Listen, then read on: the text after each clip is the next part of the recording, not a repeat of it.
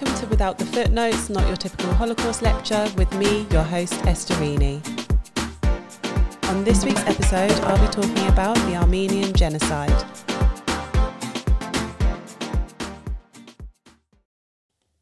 Hi friends, and welcome to Season 2, Episode 2 of Without the Footnotes, Not Your Typical Holocaust Lecture.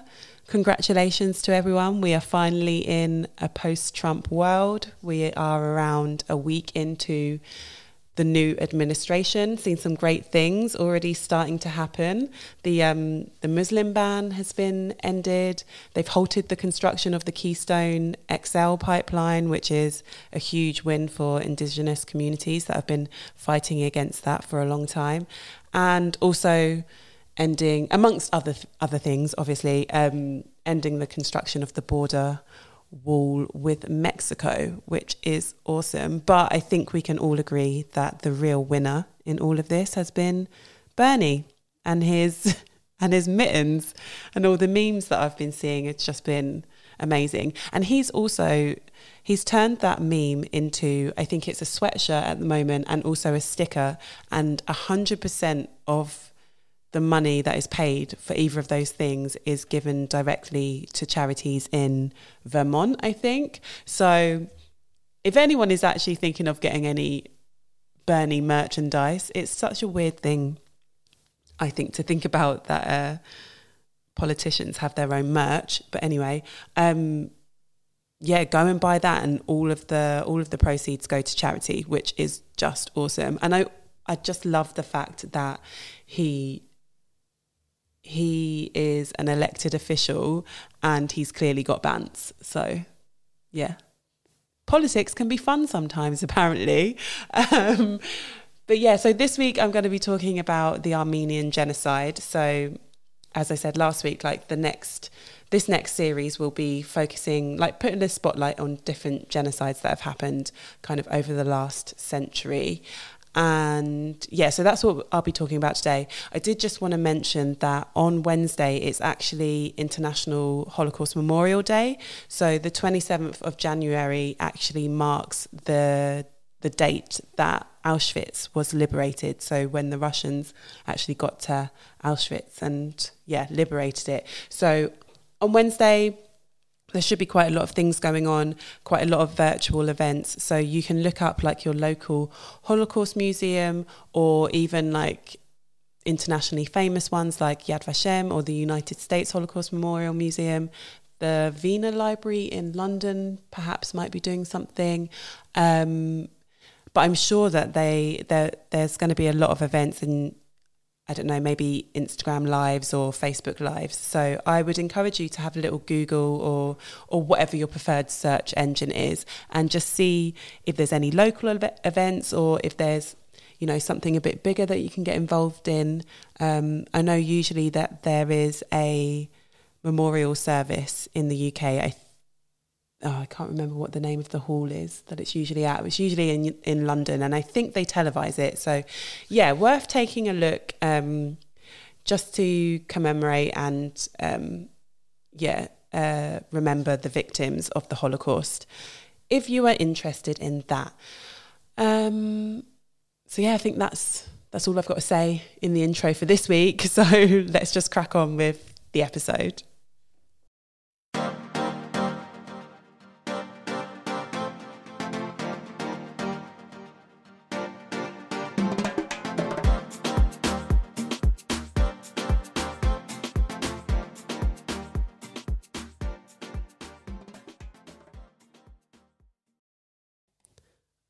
Okay, so everybody settled in, everybody comfortable? Here we go. So the Armenian genocide is often referred to as the first genocide of the 20th century, because it happened whilst the world was embarking on its First World War. So it's actually a genocide that was committed against the Armenian population of the then Ottoman Empire between 1915 and 1923. Just FYI, the Ottoman Empire was an empire created by Turkish tribes that existed for about 600 years and grew to be one of the most powerful states in the world in the 15th and 16th centuries. It controlled most of Central and Southeast Europe, Western Asia, parts of Eastern Europe, the Caucasus, the North and the Horn of Africa. So it was a very, very powerful state. Huge. So at the beginning of the century, so the beginning of the 20th century, there were around 2 million Armenians living in the Ottoman Empire.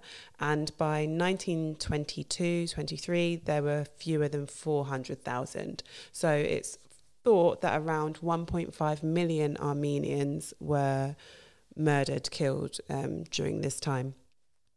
So why was this genocide perpetrated against the Armenians? Well, the Turks that ruled the Ottoman Empire practiced Islam and were therefore Muslim, and the Armenians were a Christian minority within the empire. So being non-Muslim, they were often referred to as second-class citizens, and that's often how they lived. So they would pay discriminatory taxes, they weren't allowed to participate in government, and they were subject to legal restrictions in terms of safeguarding. Now, Armenian communities were also scattered throughout the Ottoman Empire, so this also complicated their status, as territorially Armenia was divided between the Ottomans and the Russians, and also there were Armenian communities throughout the empire, throughout the Ottoman Empire.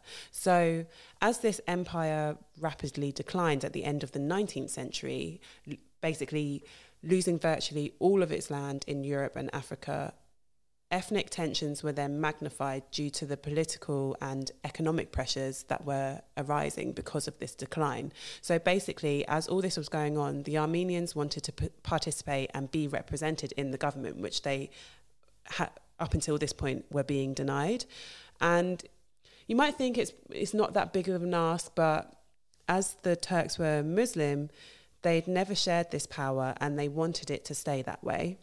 So because of these rising tensions and the loss of territory that was happening, in 1908, a new political group actually revolted against the current government and seized power. And they were the Committee of Union and Progress, the CUP, who were also known as the Young Turks. So ideologically, the Young Turks were ultra-nationalist and wanted to form an exclusively Turkish state, and they wanted to expand this state into other regions inhabited by Turkic people, so in the Russian Empire, and they also strove for the empire to be homogeneously Turkish. So this is where all the trouble starts, because if you want certain territory to be homogeneously all one people, then obviously minority groups are going to be targeted for some kind of either ethnic cleansing or worse. So when World War I started, the Young Turks, along with Germany and Austria-Hungary, formed the Triple Alliance and declared war on Russia, Great Britain, France and Serbia. And it was under the cover of war that genocide was perpetrated against the Armenian population. So in April 1915, this is how it all begins. So 240 Armenian leaders were rounded up in Constantinople and deported to the east. And the government claimed, so it's the Young Turks at this time, claimed that Armenian revolutionaries were conspiring with the enemy. So if you remember, I said that Armenians wanted representation in government. So the way that the current government justified rounding up these leaders, these Armenian leaders, was to say that they were actually planning to revolt against them with the enemy, which was Russia, Great Britain, France and Serbia. So when they were confronted actually by the United States, which was neutral at this point, the Young Turks just said that it was just a precautionary measure and not to worry about it, basically. So these deportations, these initial deportations, which was of the Armenian leaders, were then expanded a month later to include civilians.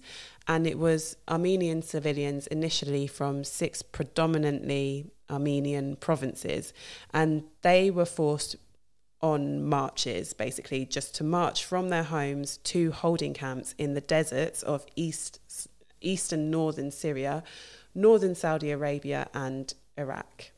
So these deportations started in 6 provinces, but it did end up that from eventually all areas of the empire, Armenians were being forced onto these marches towards the deserts to be held there.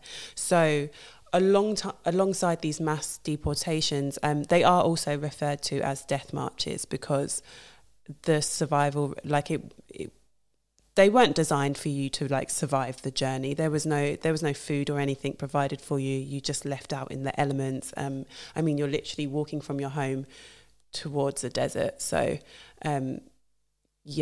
in hindsight, they are also known as death marches. But alongside these deportations, there were massacres in the form of mass shootings. And this was facilitated by regional officials, military and security organisations, and civilians also joined in. In particular, the targets were men who were of fighting age and alongside women and children. So there was a large incentive for civilians to collaborate with authorities forcing these people on these deportation marches because they would often benefit from the redistribution of their neighbours' properties. So quite often when we think about genocide or when we're learning about it, we find it quite difficult to understand how this kind of violence can be perpetrated against people.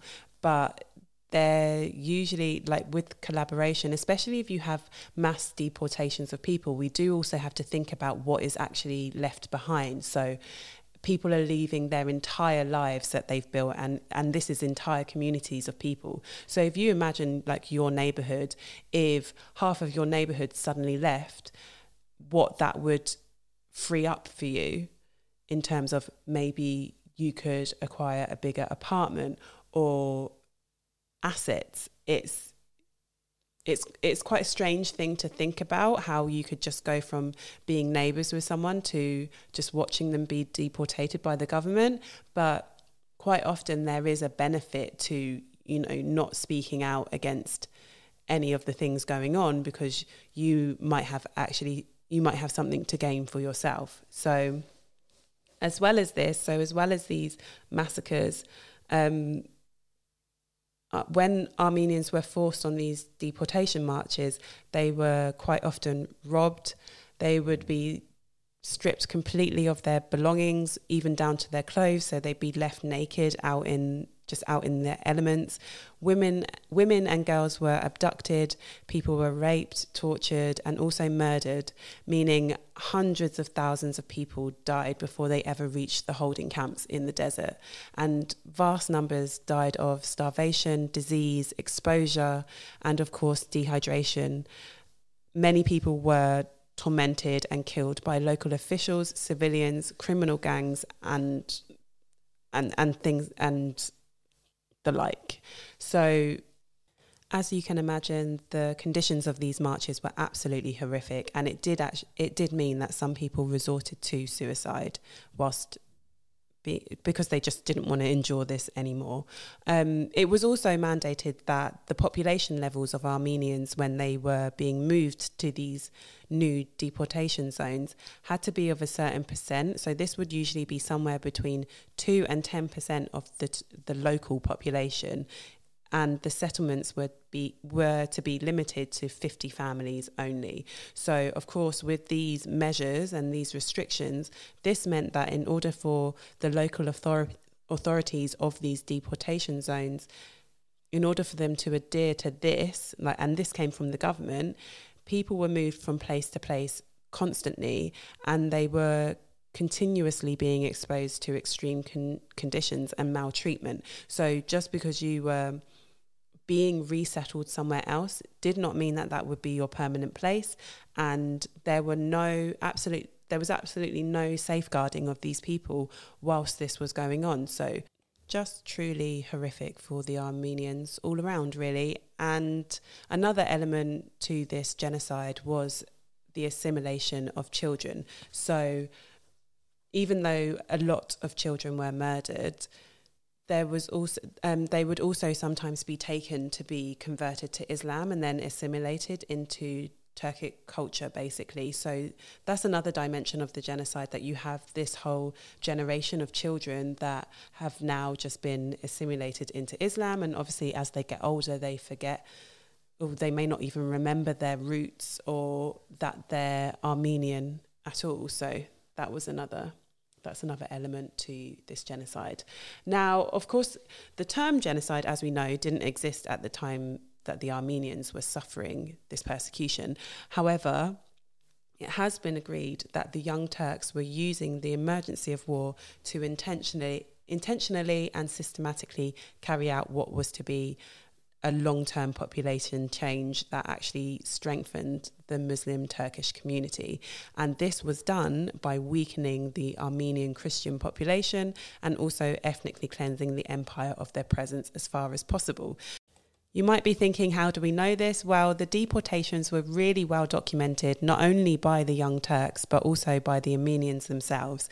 And there is also evidence that the French, German, Austrian and the British all documented what was happening with these deportations. And there was also widespread outrage at what was going on. It is also known that the coordination of the genocide came from the highest levels of government, with the Minister of the Interior, the Minister of War, the Field Director for Special Organisation and the leader of the demographic planning, all giving orders on how it should be carried out. So this genocide, just like the Holocaust, is really well documented. So we're able to come to that conclusion that it was all intentional because we have the evidence. So resistance to these deportations was infrequent, although some Armenian communities did manage to do so. So they did manage to successfully resist, but it was usually only with outside help that they could escape persecution. In the US, there was a huge relief effort led by American Ambassador Henry Morgenthau. I don't know how to say his name.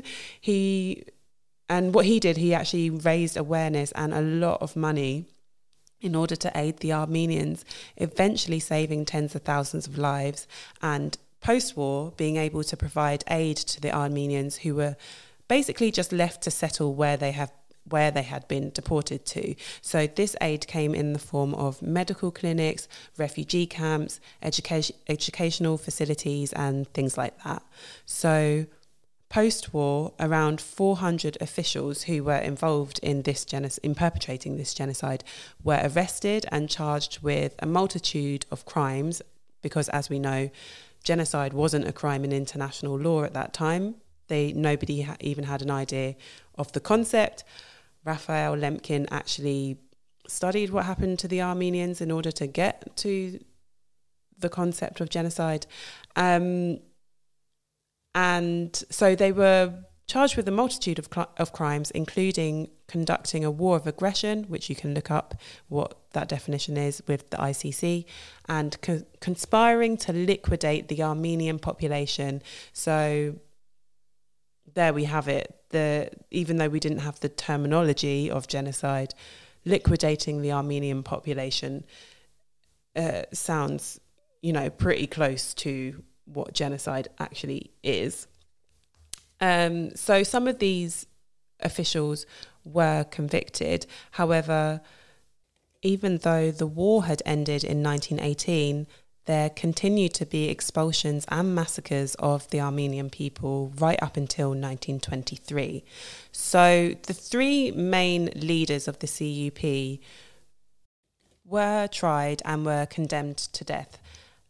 But all of them fled abroad to evade justice. However, the Minister of the Interior, who was known as the main architect of the Armenian genocide, was, fun fact for you, assassinated here in Berlin in 1921.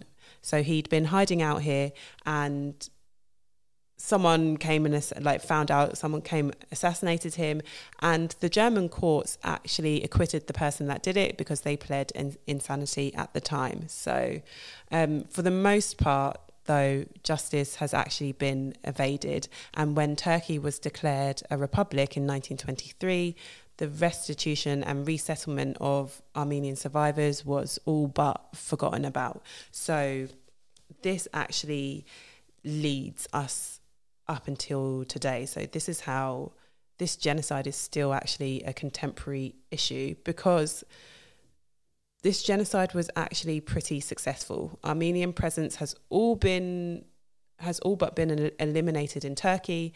Populations of historic Armenia have been destroyed and forced into exile in the diaspora. And since then, Turkey has absolved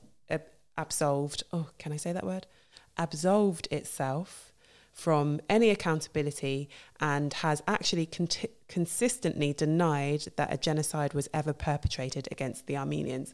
And if we go back to what our understanding of genocide is and how it's perpetrated, denial is a key element in a successful genocide, in my opinion, because if you deny it ever happened, you never have to be held accountable for it. And you know, what's to stop you doing it again if you see you've got away with it once? So that's the Armenian genocide in a kind of nutshell. Armenians actually commemorate the genocide on the 24th of April, as this day marks the day that it all started with the deportations of the Armenian officials. So there you have it. One of the main reasons that I actually chose this genocide to talk about is because this denial of the Armenian genocide is still going on today, and the Armenian community are still fighting for their recognition. And I think I mentioned this in the first ever episode of the podcast, but that podcast can't speak. Currently, there is a conflict taking place between Armenia and Azerbaijan over Artsakh. I don't know if I've said that correctly, which is historically Armenian land. And this was given to Azerbaijan by the Soviet Union many, many years ago. And a war already broke out over this territory in 1993. And the conflict is somewhat resuming now. And I think it's important to take notes of the repercussions of genocide and what that can look like, as not only are the Armenians fighting for the genocide to be recognised, but the tensions between communities still exist today. And I think that has a lot to do with the international community not only failing in some cases to recognise what was done to the Armenian people, but the fact that no real reconciliation or reparation process was gone through. And the Armenians, of course, still have their historical ties to certain lands. And ultimately, what do we know about territory that can cause conflict? So even though it was a genocide that was perpetrated at the beginning of the last century, and it might seem like, oh, okay, well, enough time has passed and we can just look at this as a historical event, it's very much a contemporary issue. And yeah, as I said, the Armenian community are still fighting to this day to be recognised and to have what happened to them recognised. But it's all politics, isn't it? So what can we do? What's the call to action this week? Well, maybe we can think of ways that we can stand in solidarity with the Armenian community.